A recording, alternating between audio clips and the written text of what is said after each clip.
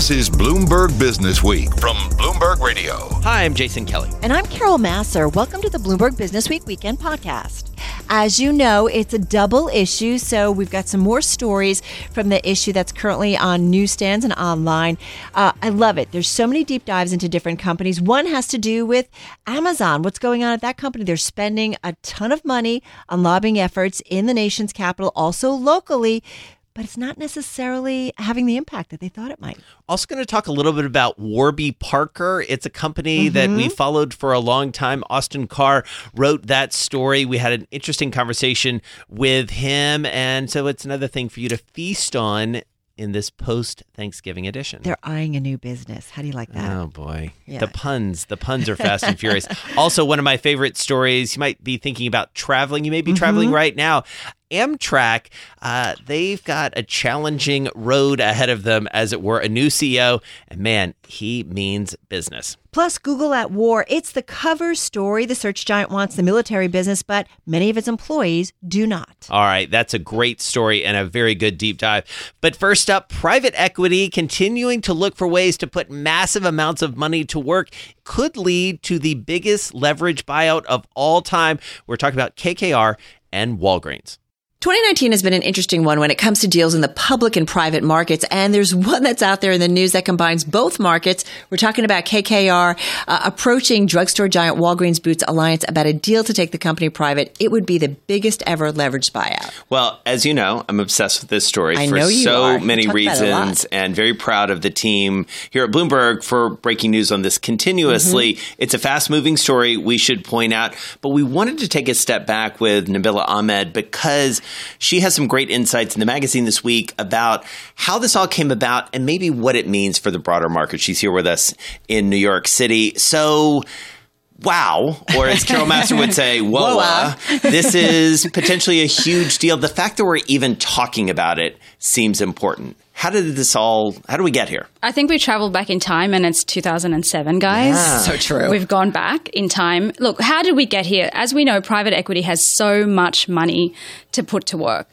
I think it's something like more than $2 trillion now, just in the past couple of years. It's crazy money, yeah. It's doubled, so much money. So they're looking at increasingly bigger and more complicated deals to sort of have a bit of an edge at looking at industries that they know about, looking at companies they have already worked with. And this is where Stefano Pessina comes in. He is a CEO of Walgreens, and he is an incredible maverick, an incredible deal maker.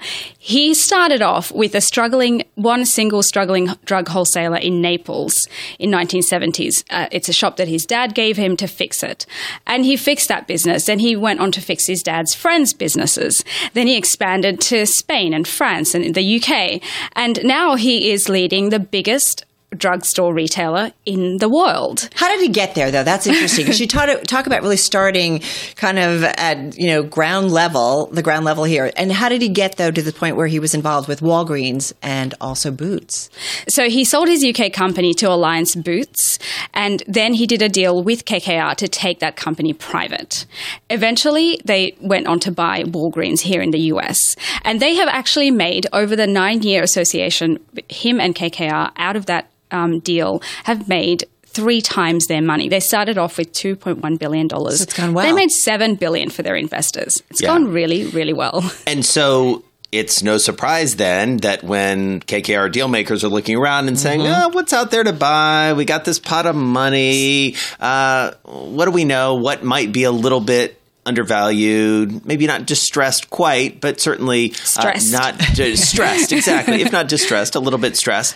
And this is a guy we know, right. KKR, well known for sort of cultivating these managers. I guess now that we've dealt with the equity side, let's go to the debt side, because the leverage in a leverage buyout means you got to borrow, in this case, tens and tens of billions of dollars. Is that even possible?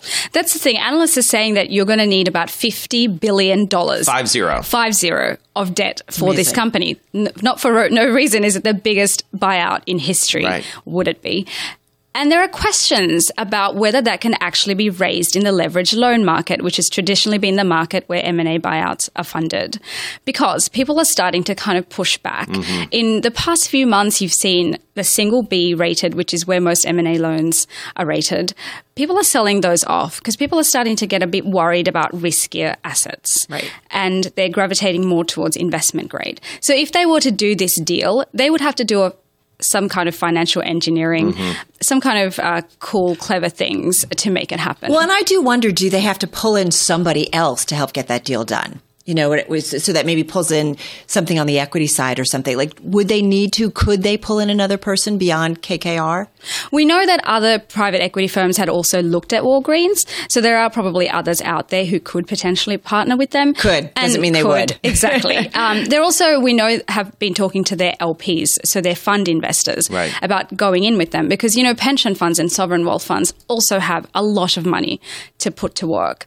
So there are a lot of people looking at this deal. You know, I think they would need about $30 billion of equity as well as the $50 billion of debt. Right. Wow. Yes. The other thing I think about is what happens to Walgreens. Even if this deal doesn't work out, right? They need to do something, it seems like. Yeah, they are definitely stressed. They are under so much pressure on a number of different fronts. They tried to do this buyout of Rite Aid a couple of years ago. They weren't able to do the deal at full scale that they wanted to do.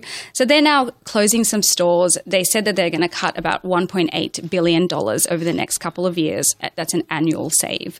So they're having to really scramble to figure out what's next. And that's Nabila Ahmed. Great to catch up with her. She's on the M&A beat, the deals beat. And man, this one has really caught people's attention. The size, the scope, the names involved. Fascinating. Pretty remarkable. We'll see how it ends up. Spending heavily on lobbying efforts in Washington, check. Lobbying more U.S. government entities than any other technology company. Yep, they've got that one covered too. Lobbying locally. Jason, they're doing that as well. They're doing it all. Well, Amazon, we're used to them being ubiquitous and comprehensive in many ways. Eric Newcomer is here with us.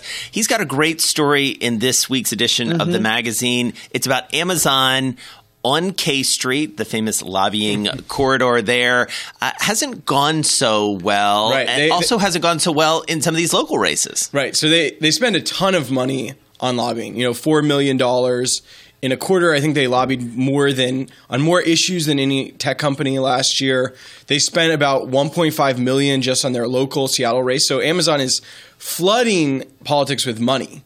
But then, you know, as I document in the story, has a lot of problems, like issue to issue, just really struggling sort of with this tech clash and to win the political battles with all that money. So is it the company at large has problems, or are there a few individuals who really have some problems? Well, the company as a business obviously is doing great. But then, you know, Jay Carney runs, you know, former Obama press secretary, runs this huge policy shop with his deputy, this guy, Brian Huseman, former Republican administration, Federal Trade Commission lawyer. And together they've really tried to staff up so they're ready to fight. And so on a lot of issues, you know, whether it's like trade wars, you know, they have somebody in talking to the administration trying to lobby. But then on some of these bigger, more iconic issues, you know, we talk about the move to New York. We could talk about Seattle. We could talk about this huge Jedi contract where Amazon was competing to win a $10 billion government contract. And then Microsoft came out of nowhere and took it from them. So Amazon has had just a lot of trouble on the policy front. Well, and it's interesting, too, because you document very well a number of these cases, which you just described in brief. But what strikes me, too, is that on paper, it looks like they did all the right things. Right. They hire a big-time Democrat. They hire a big-time Republican. They've got the team in place. And then, and this feels very 2019, it's a bunch of unforced errors in a lot of ways that ultimately sort of set them back. Tell us about that. Right. So if we take, you know, Jay Carney, this very polished communicator, I think he's hired during the Obama administration when it seems like Hillary Clinton might win again.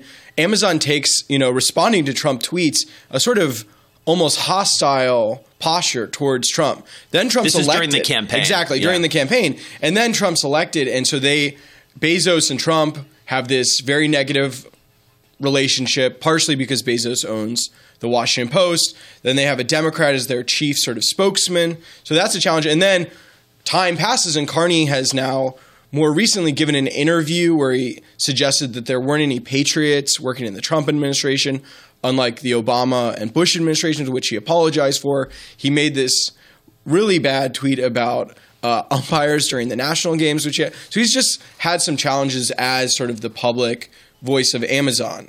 And then the other character is this guy, Brian Huseman, who's sort of the inside operator. And he staffed up this team, but there's just been a lot of drama internally. Well, and that's what's interesting because, you're seeing the drama play out within the company as well. So they've done apologies externally as well as having to apologize to everybody inside as well. Right. So with people questioning what they're doing. Exactly. With Carney, he wrote an email titled Self-Criticism to his staff, just talking about the umpire tweets, reflecting that he's not just some, guy out on Twitter. He reflects this global powerhouse of a company. And can I read that tweet?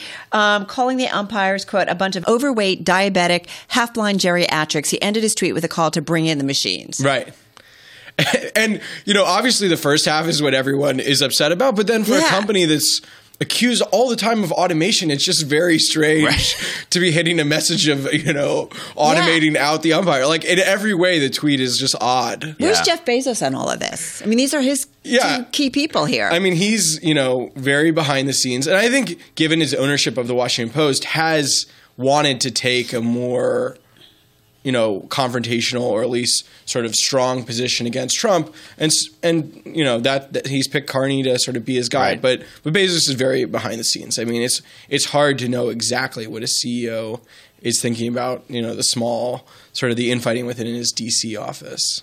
And so, Eric, widen the aperture for us a little bit, because you look across the tech landscape, you understand how these companies work, not just Amazon, but, the whole array, I guess, of social media companies, tech companies, who all of a sudden really have to care more about Washington, in part because Washington is all of a sudden caring a lot about them, and maybe not in a good way. Yeah, I'm growing tired of the phrase, but we're in a techlash, right? That's what, and there's, an antitrust investigations, the Federal Trade Commission, the Department of Justice, the House Judiciary Committee, state attorneys general, everybody is investigating big tech companies, including Amazon, into antitrust. So Democrats and Republicans are all in on this. They're the punching bag. And so that's the situation Amazon faces. In my story, I talk about a lobbyist who, has a generally positive view of Amazon, sort of defending them, saying, some of the problems are just they've, grown so much. I think they doubled sort of the lobbying staff over the last 3 years. So that's part of the reason. But he says Amazon might have trouble, but they're doing better than Google and Facebook. And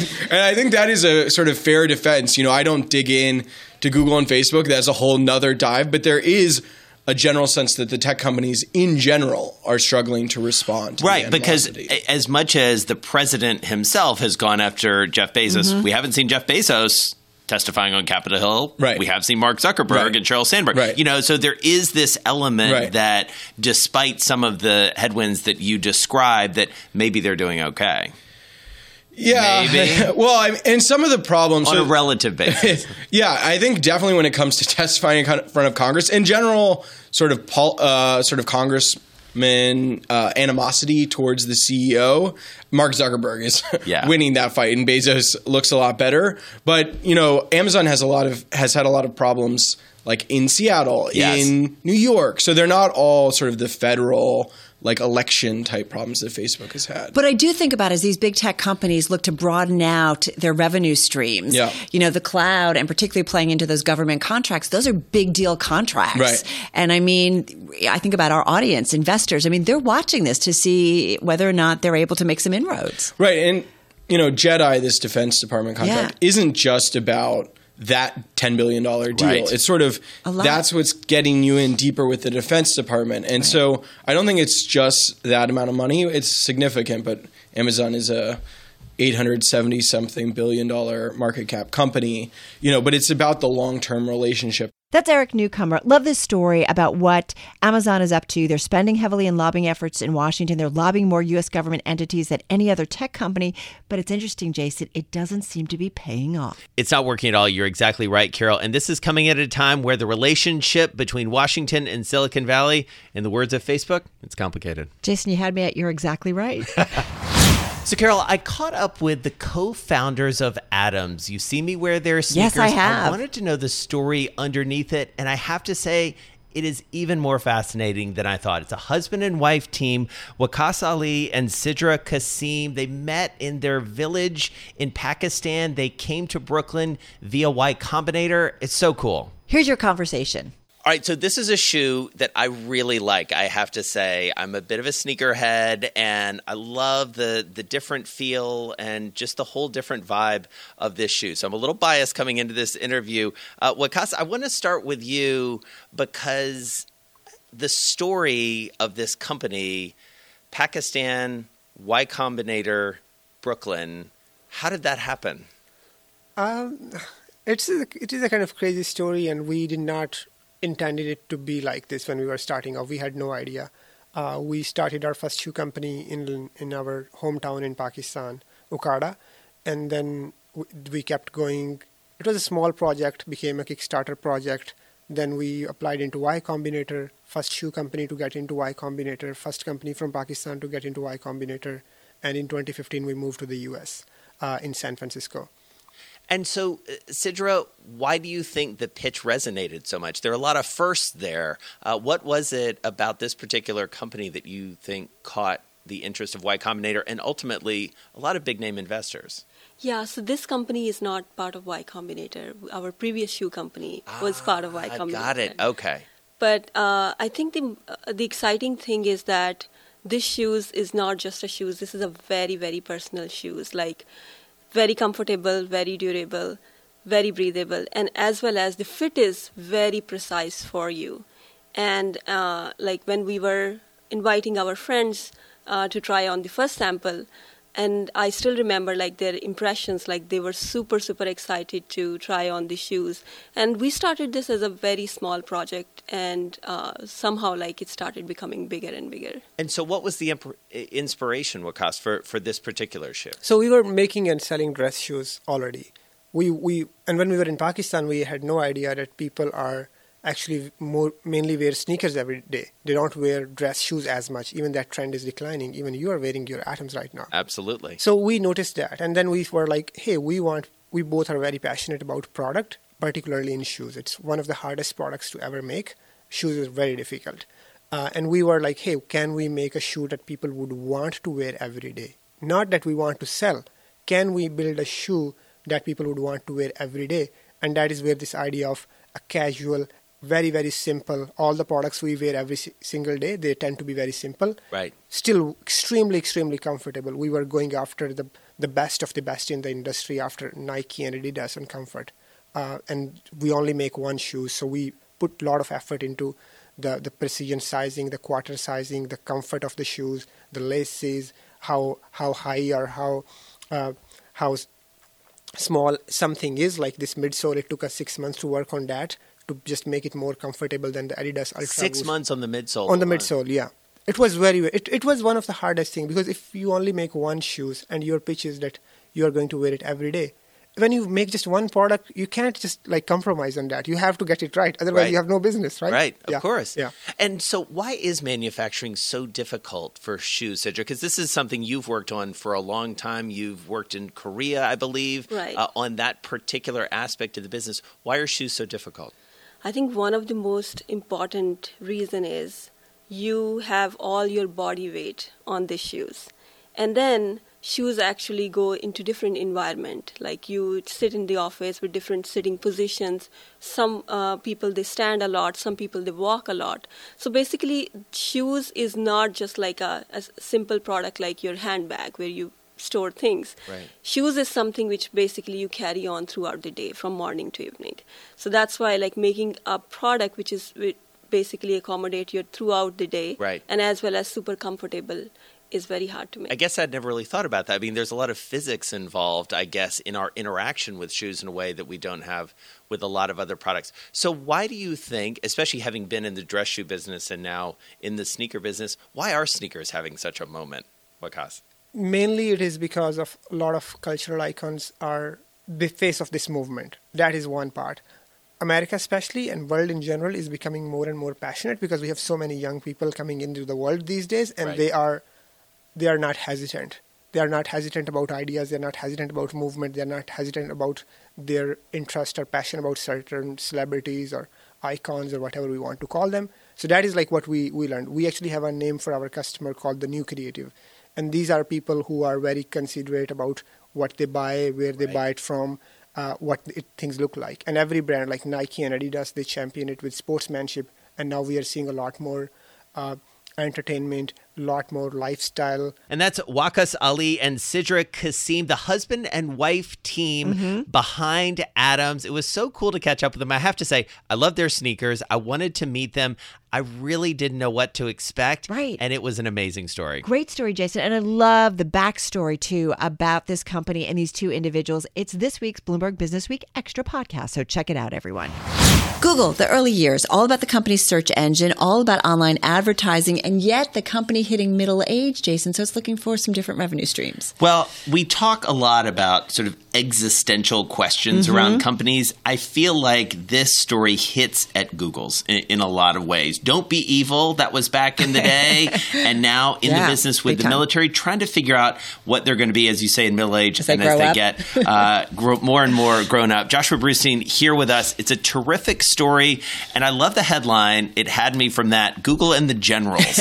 Tell us about this intersection that this tech company, Silicon Valley, is having with the military-industrial complex. Sure. So we tell the story of Google's basically tortured relationship with the Pentagon. We really saw this come out into the public view early last year when Google employees began objecting to what had been a secret military program called Project Maven to use advanced artificial intelligence technology to analyze drone imagery. And so this was a program that drones gather an immense amount of video. Actually, analysts watch it for the most part. And the Pentagon said if we could have some sort of automated analysis that would just tell them which parts to watch, that would be useful. Google was one of the companies who was helping with this. Some of its employees said, that seems like we're getting too close to building weapons, and basically broke out into this huge public spat. And Google backed out, right? And eventually Google decided not to renew its work on the contract, and stopped working on it earlier this year. Well, it's interesting, and I think it speaks to the kind of tortured relationship that Google has with the government. Like we were talking in the newsroom about how for such a long time Silicon Valley big tech were kind of proud to kind of, tell Washington to kiss off. Basically. Thank you very much. And now they're embracing Washington, right? Because they are looking for new business lines, particularly AI or the cloud. They want to be more involved. Yeah, I think what's interesting here is you have this very sort of visceral reaction to a specific military program. I think defense work makes a lot of people uncomfortable. But if you look a little bit below that, you also see another transition happening at Google that is making people at the company uncomfortable, which is it's trying to supplement its consumer business, the search engines, the email, all based on advertising, with a cloud computing business. Right. And that means basically entering into specific relationships with large institutions and helping them analyze their data and do something with it. And so talk to us about Google specifically in this case, because as Carol sort of set up the conversation, we do go back to this, kind of ragtag startup back in Silicon Valley. I mean, it was in many ways the quintessential, university dropout, create this company that changes the world type situation. But as it's grown up, it's really had to wrestle with its own image and its own values in a lot of ways. And a lot of those came to the fore in the Project Maven protest. But this hasn't really died down that much in many ways. These discussions are still pretty fierce within the company. Absolutely. I think in comparison to other large tech companies, Google has always kind of been the most extreme case of this Silicon Valley idealism. I think, that a lot of the work the company does is actually just kind of academic research. Its original mission was to organize the world's information. It initially even was concerned about maybe even going into advertising. It really just wanted to do the tech. Eventually, it kind of got over that, and obviously, the advertising is, the business right now. But you do see it's moving into new businesses and challenging its own assumptions at a time that sort of the Silicon Valley's culture generally is being challenged in many ways. But it's interesting because I feel like different members of big tech and Silicon Valley in particular are challenged differently. In other words, Microsoft gets a big government cloud contract and it seems to be okay. But Google gets involved and there's a lot of pushback internally from its employees and I even think publicly. So what's the difference? How are we breaking out big tech in terms of their, relationships and involvement with the government? And particularly defense. Well, I think Microsoft is actually a pretty good contrast. There's, I think, two differences between Google and Microsoft. I think the first is an internal difference, which is that Google has always had this culture where they kind of debate everything. There's a long history of these message boards where like everything came up for kind of rigorous debate. Right. Microsoft, a very buttoned up company, it's top down. And then the second thing, to allude to your point about sort of the way the public looks at them, Microsoft has kind of receded as a real consumer-facing company. Most of its business has been in enterprise computing lately. Yeah. Google is like one of the things we think about as the internet. So when people, people use Google search every day, and then they think, wait, they're building weapons or Right. they're hearing, they're building military something, and that makes people uneasy in a way. It doesn't maybe with companies that are not in their day-to-day consciousness. Well, and I want to go back to something you said a minute ago because it really sort of flips this around in a really interesting way. And it ties to another story I believe you were involved in the magazine this week around Amazon and its lobbying and, trying to find its way in a much more complicated nation's capital in a lot of ways. And a nation's capital filled with lawmakers, regulators, and politicians who are a little more skeptical about tech than they were 10 years ago. So how does that play into the decision-making at Google when you have antitrust investigations and this sort of skepticism and, dare I say, techlash? Yeah, absolutely. And you mentioned it, Amazon is also in a very difficult, although I think different situation. For Google, what happened was it publicly rejected the military. I don't think that was its intention. It certainly wasn't its leadership's intention, but it did it. Yeah. And Google has a lot of enemies on the right who saw this as an opportunity to attack the company as being unpatriotic, especially because it does some work in China. I think there was some genuine confusion and outrage within the Pentagon.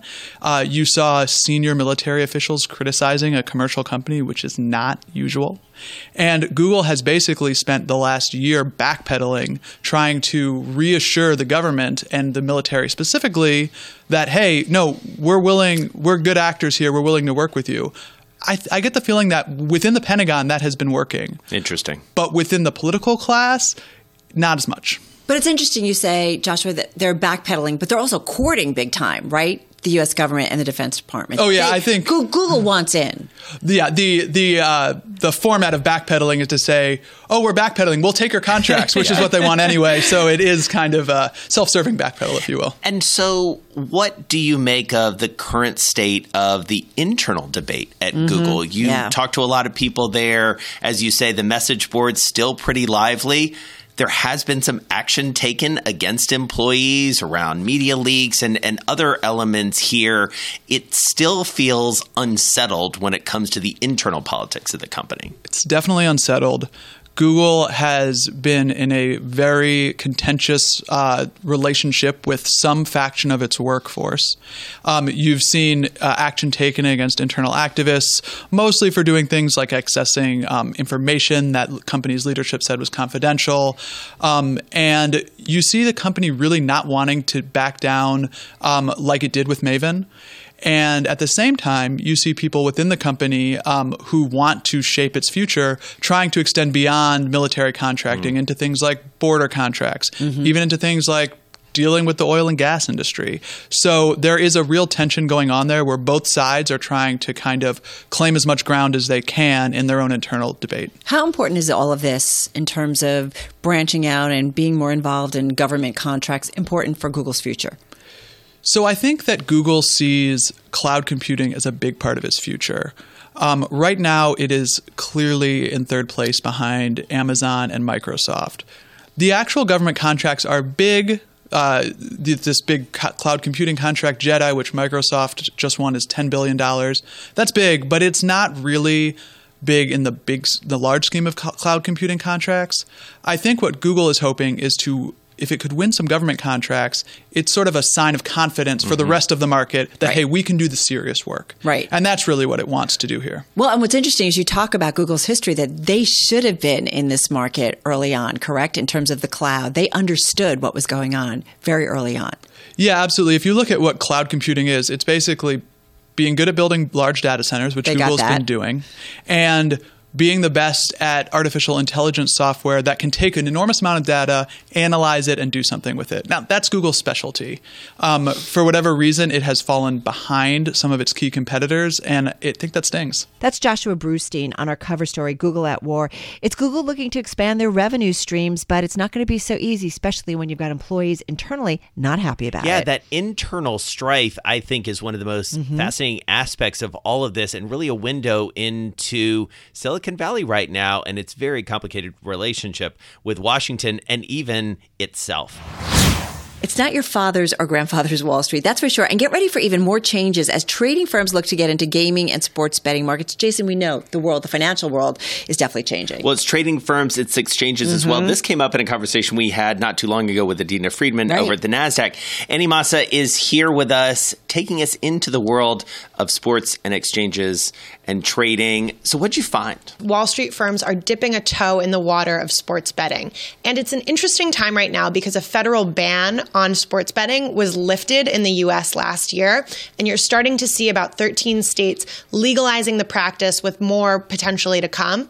And you've got a couple of different kinds of firms looking for ways in. This is so interesting because I think about how many conversations we had with our sports team about this. They were all looking forward, to the ruling and what it meant for online betting firms. But I didn't really think about the potential for Wall Street firms benefiting from it as well. And that's what this is about. Exactly. There is some overlap for certain types of firms. The most obvious example is that NASDAQ has licensed some of its exchange technology to horse race markets in Hong Kong and Australia and Sweden. It's a trading platform, right? Exactly. It's a trading platform. And as they were saying, there's no need to reinvent the wheel when it comes to handling large volumes of transactions on these kinds of markets. And they recently also licensed matching engine technology to a UK-based sports betting platform where you can own stakes in players. So that's one way that a Wall Street firm is getting into this business. So talk to us about who is the most interested and, from your perspective, most interesting name here. Well, one really compelling case that we go into in the story is Susquehanna, which has created a sports betting division operating out of Dublin right now. And they're betting on the outcomes of U.S. sports games. But the idea is to kind of almost make two-sided markets on online exchanges that exist in the UK, for example. And it's interesting because there are some parallels there. Just as they operate as a market maker in financial markets, they can do a similar thing in sports betting markets too. And I think about the potential. I mean, the sports betting market, it's a huge one, right? So this is potentially a big revenue stream for some of these financial firms. Potentially. It's not as big as other financial markets, which I think will actually limit its growth. Some of the projections are all over the place for how big this could be in the U.S., but we found projections that it could be about $17 billion, which if you think for huge market making or hedge fund firms, that's not gigantic. So who's likely to get involved? So we're not talking about your big Wall Street firms potentially, right? Who, we mentioned Susquehanna. Who else might get involved? It seems like a niche opportunity for expert market makers where you could leverage some of your technology in these kinds of places. When you think about this more broadly, this is coming at a time, this is what you look after every day. You're a primary person looking after BlackRock and a number of the big money managers. Folks are looking for different ways to make money right now. We had a conversation with a longtime Wall Street guy, former broker, who was saying, look, these guys are going to make money somewhere, especially in the age of zero fees. Yeah, so that's why I think that you're seeing different kinds of firms looking for ways in. While I could never really see in the immediate term like a BlackRock getting into sports betting, on the brokerage side, there are some interesting opportunities. And both TD Ameritrade and Interactive Brokers have some sports betting related projects in the works. I don't know. I'm thinking as investors, like what should we be watching out for? What kind of, developments should we anticipate are coming in the new year? Well, on the individual investor side, TD Ameritrade has said that they're exploring ways into this market. Interactive Brokers is kind of an interesting case where they have a platform that they run that's all kind of a game of sports betting, but you have the potential to earn free credits and trading commissions. I will say I'm not sure how that has changed in the aftermath of the fee wars, where you have commissions going to zero, but you have opportunities to win some real returns of some kind.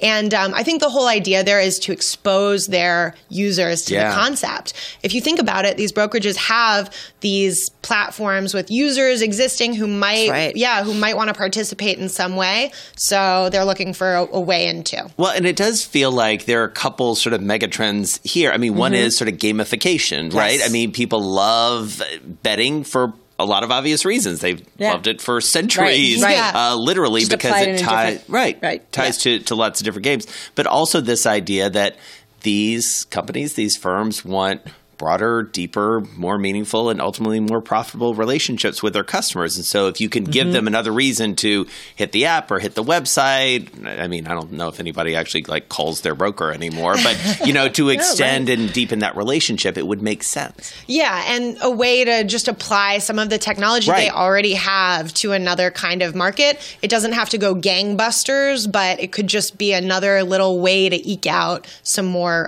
revenue for them. Which sort of takes us back to NASDAQ and the conversation that we had with Adina Friedman when she was our guest on Businessweek Talks. I mean, she talked about this because, to your exact point, Annie, is this idea is look, we got this technology. We know how this works. This is ultimately a market. This is technology that we have that maybe no one else does. We're global. So why not just a lot of upside here. There's no reason not to do it. Yeah.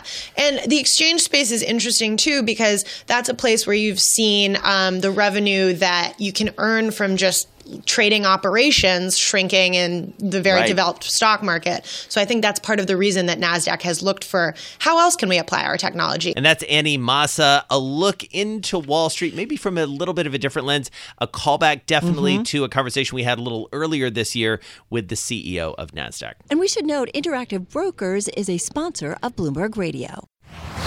Its eyeglass frames are everywhere, and now it wants to take that success and apply it to contacts. We're talking about Warby Parker. I have the glasses. I'm not wearing them. Yes. Austin Carr has the glasses. He is wearing them. I am wearing them. He went deep into this company. It's a fascinating story because we talked with Joel Weber, the editor of Businessweek, about this.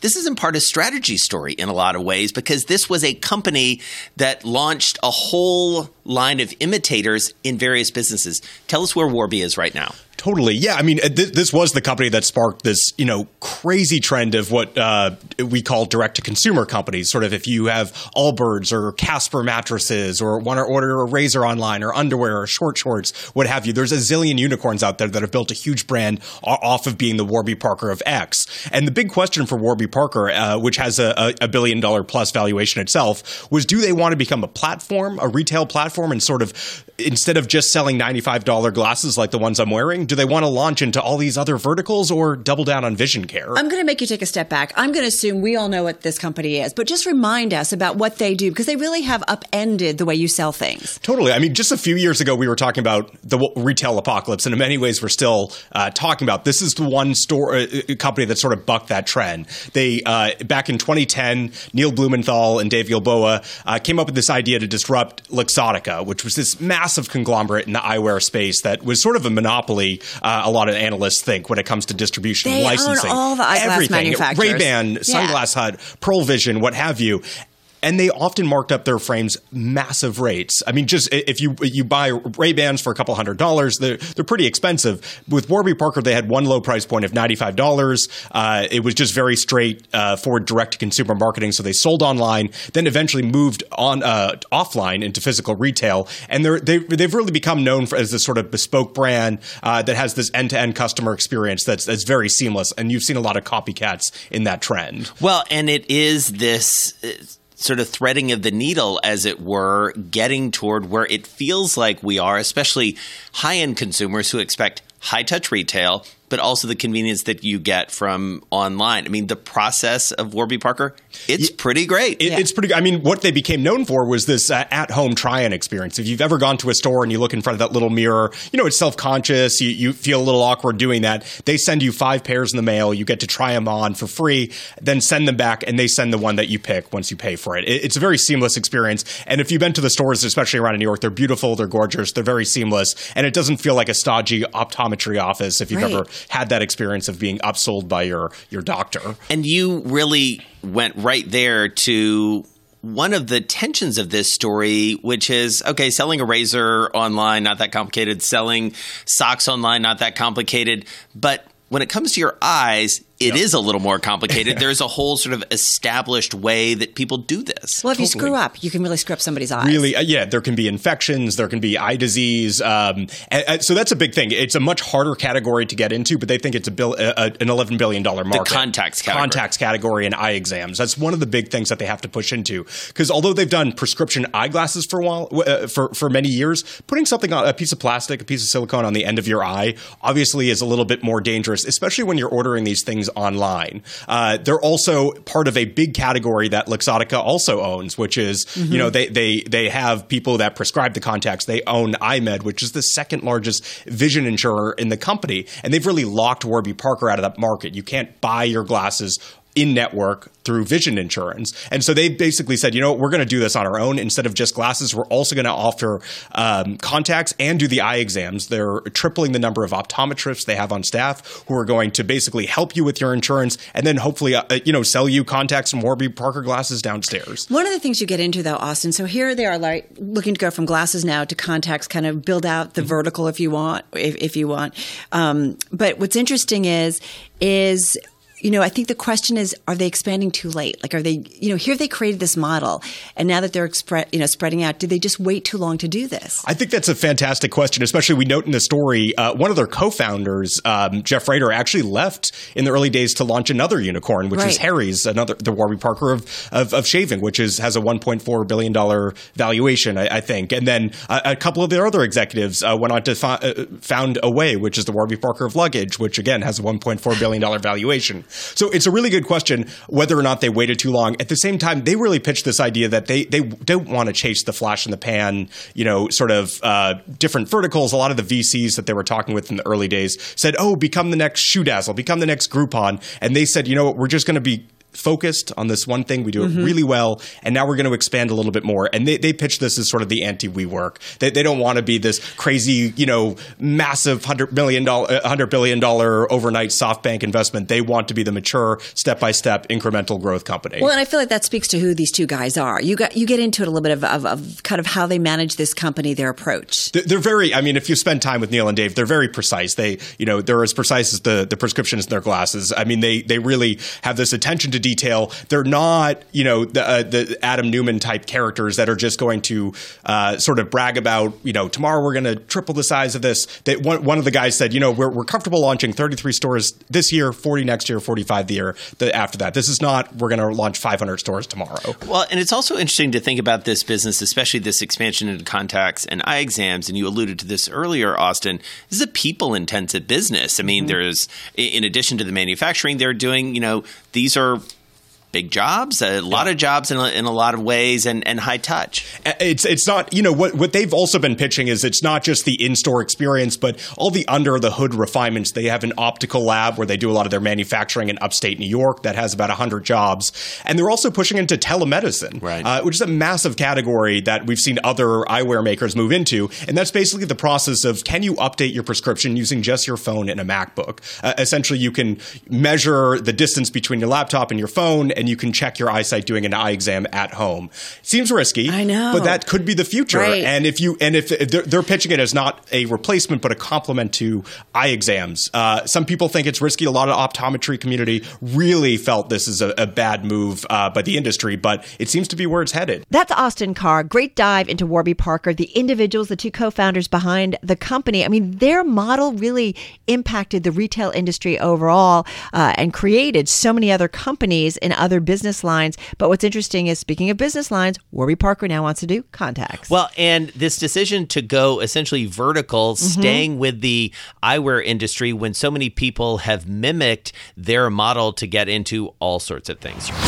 Klaus Selmer is back with us, the president and CEO of Porsche Cars North America, back in New York City. Hannah Elliott. Porsche, Jason. I know. I corrected myself. Oh, listen. Anyway, great to have you back with us. Last time you were here, we were downstairs with a car. This year, you're here for the Year Ahead event. So let's start there. What is in store for the year ahead in your business? Oh, it's all about the brand. Yeah. In former times, actually products were building the brand, and now you have to define your brand purpose, and then you build the products, which is a huge shift for us in terms of product planning and in terms of communications. I love what you say about brand purpose, because a big theme of the year ahead this year is all about sustainability and companies thinking about kind of the broader impact that they're having on our world. How does that obviously work into in terms of, I think about, alternatives to carbon-fueled vehicles and so on and so forth. Talk to us about, though, how that plays in with what you're doing. Well, we're in the first phase, actually, of a transition to battery electric vehicles. 50% of our cars sold in 2025 will have a plug. So it will have either a combustion engine or with a plug-in module, so a hybrid, or battery electric vehicle. So that transition is taking place as we speak. The first car is out and about. It's the Taycan, and we're pretty happy about the reception here in the United States.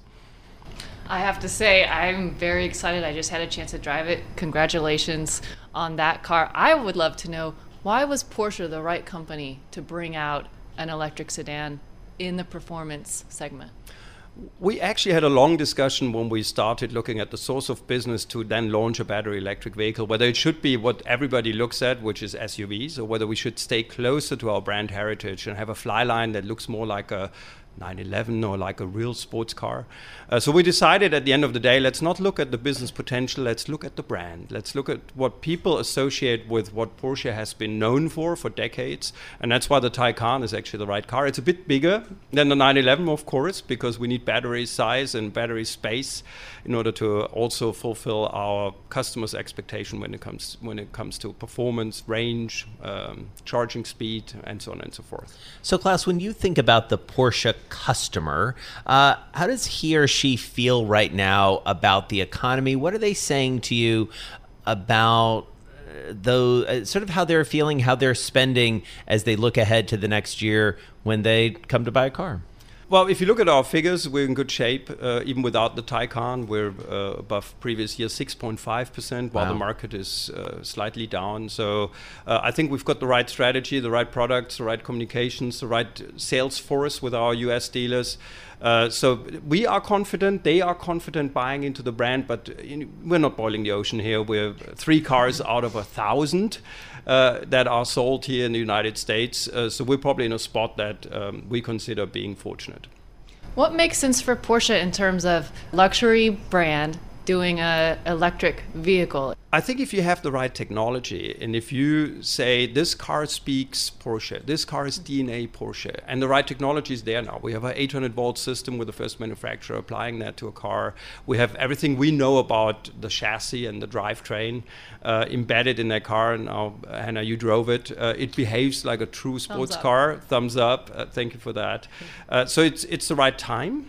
And looking at our order intake, and we're not talking numbers, just before you ask me, our order intake is exceeding our expectations, to put it that way. All right, so what worries you? Because I do think about how many times we sit around the table here, Klaus, and we're talking about some of the big macro issues, whether it's U.S.-China trade or trade wars in general or a global economic slowdown of some sort. Interest rates? Interest rates. Like, what are we missing? What is it that you guys spend a lot of time discussing? Obviously, you want to focus on your brand, getting your message out there, getting a great vehicle out there. But what else? Well, for us internally, it's customer experience. But let's put that aside. If we look at macroeconomics at this point of time, now our biggest worry, of course, were the tariff discussion. That was something that was hanging like a black cloud above us.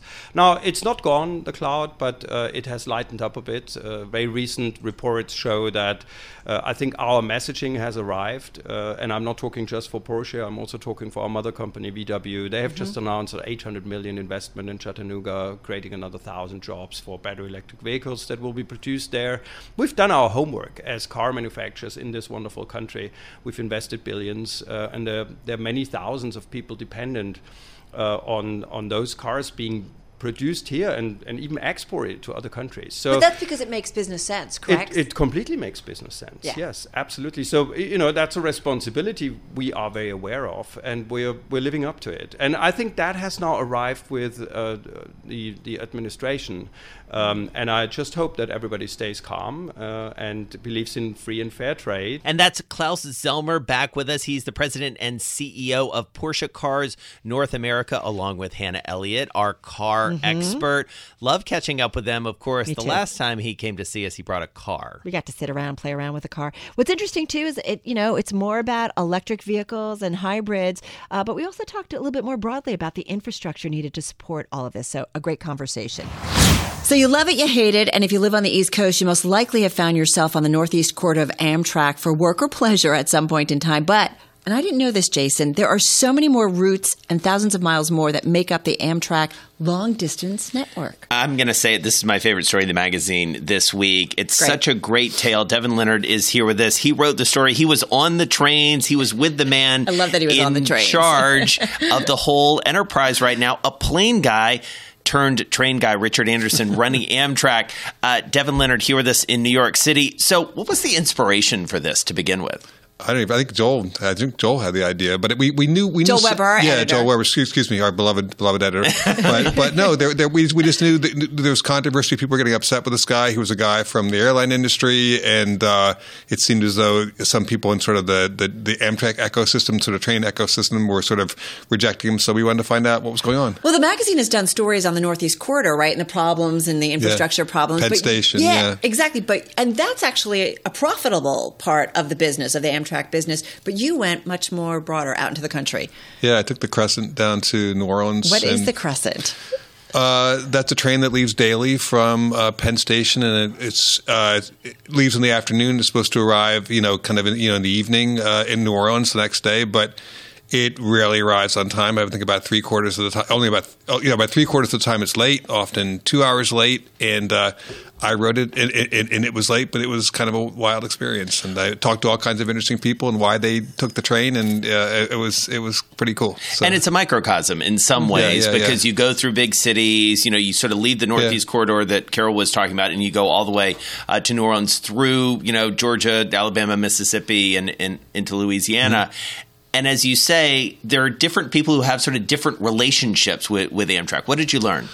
Well, I think the biggest thing, Jason, is that, we all think of, I guess we just think of Amtrak as, they own the trains and they own the tracks and end of story. But that's not the reality. The reality is that they own most of the Northeast Corridor from Boston to Washington. Throughout the rest of the country, they're running pretty much on freight railroad tracks.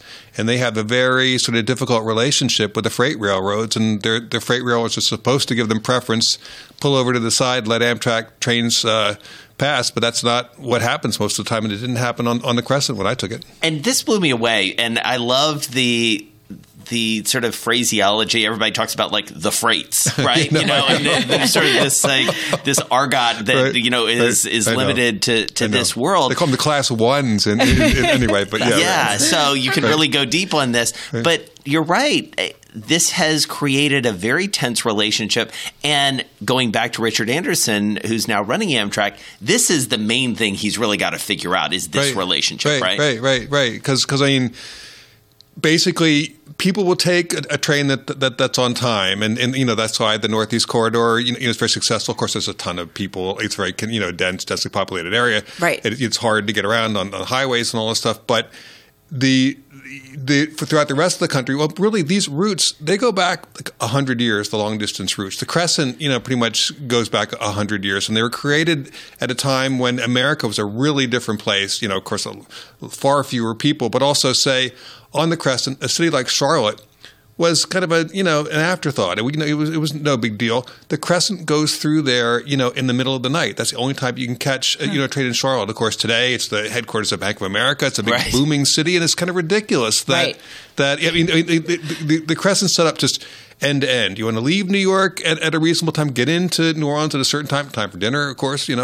But everything else along the way is sort of, I guess it's good to get into Atlanta in the morning, maybe get into D.C. around dinner time, but everything else is just kind of like stops on the way. But it speaks largely to kind of how we travel around America, right? We don't think twice. We just automatically get on a plane and go somewhere, even if it's a short hop. You go over to Europe and they're using trains so much more. And I do wonder if there's a way to kind of reorient our country so that the trains are more in demand and they can be better systems. Well, Carol, that's what Richard Anderson wants to do. And, what he wants to do is Amtrak has a right of way, actually it has a right, well, I guess it is a right of way, but it is a right to operate trains on these freight tracks because the railroads agreed to that when, they turned over their passenger service to Amtrak, which is, to Amtrak, which was losing money in 2071.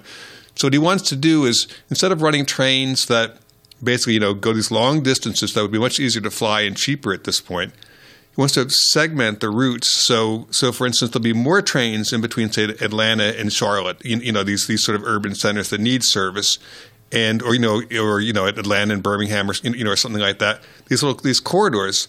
And because the routes aren't as long, there won't be as many opportunities for delay. And also, hopefully, but for that to work, you have to work something out with the freight railroads. Right. So they're not delaying the trains. But it's these shorter routes between cities that are much bigger than they were in 1970, let alone 100 years ago when these routes were created. That's his vision. It's a really interesting idea. Yeah. Well, and it does speak to something that is building maybe quietly right now, which is questions around sustainability and climate and carbon footprint and all these different things and the way that we move around, less in cars and maybe less in planes, which takes us back to Richard Anderson in many ways. Very successful at Delta. Right. Anyone who flew Delta during his tenure knows who he is because he was the guy, I'm Richard Anderson. Thanks for flying Delta.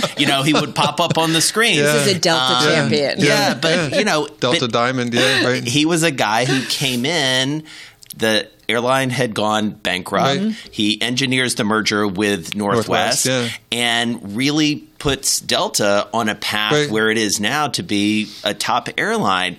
But he didn't make a lot of friends doing that. He's not making a lot of friends doing this. Well, no, that's the thing. I mean, the unions are upset with him because of his cost cutting. And then you have these senators from the rural parts of the country, and they're worried about, if you change the long distance routes, their constituents are going to lose service. As paltry as it is in these sort of little stations. I don't want to say in the middle of nowhere, but they're not in big cities. But they're very important to a small group of people, and that makes them very important to these senators. And on top of that, you have people who just love trains. Yeah. And that was really interesting to kind of talk to some of those folks. But they feel really strongly about how Amtrak should be run, and they don't want to see things changed. And some of the things that Anderson's doing, like changing the service on the dining cars, and even suggested substituting bus service on part of the Southwest Chief. Right. That's people just go berserk over that. Right. Well, and it's interesting, and I do wonder about the financials. Right. It's still getting $2 billion in subsidies from the U.S. government. Right. It's still operating at a loss, and I do wonder what the financial viability of this is going forward. Well, he's got a plan for that too. You better. No, but his plan is let's get Amtrak, profitable or at least break even on an operating basis. And he's gotten it better, right? Yeah, well, yeah. He's, I guess the adjusted operating loss this year was $30 million. That's way down. Even last year it was $171 million. Yeah. So he's on track to break even next year in fiscal 2020. What he wants to do is take the money that they get every year from Congress and use that to fix up the system, which needs a lot of work. They're already getting new trains and doing things like that. But the idea is to show Congress that, look, we can run Amtrak, efficiently and profitably. Excuse me. So now let's do something about addressing the bigger problems. And that includes the Northeast Corridor, which needs $41 billion in sort of infrastructure repairs because the system's crumbling at Penn Station. $41 billion. Yeah. No, but it's kind of interesting, and I do wonder whether or not he can make this work ultimately. Well, that's the thing. It's the typical problem when you bring in somebody from the business world into a government agency. This is something that's happened at the Postal Service over the years too. But people say this thing needs to be run like a business. and let's get somebody, some successful corporate executive. So they bring them in, but these government agencies are not businesses. There's all sorts of red tape and constraints and all these different constituencies. Public, it's weird. No, it is, right? The government corporation is not oxymoron. Yeah. So the things he could do at Delta, and and despite the fact that they upset people, he could do them. And if he showed that they worked, people ultimately accepted them. But here, it's a much more complicated thing because, as he said, testifying on the Hill to, people who were upset with him, senators like, look, you're my boss, know. So, but whatever the term is, having all those bosses, that's not something that, a guy like Richard Anderson's used to. So I think he's trying to do his best. We'll see. We'll see if it works. But this is the first time.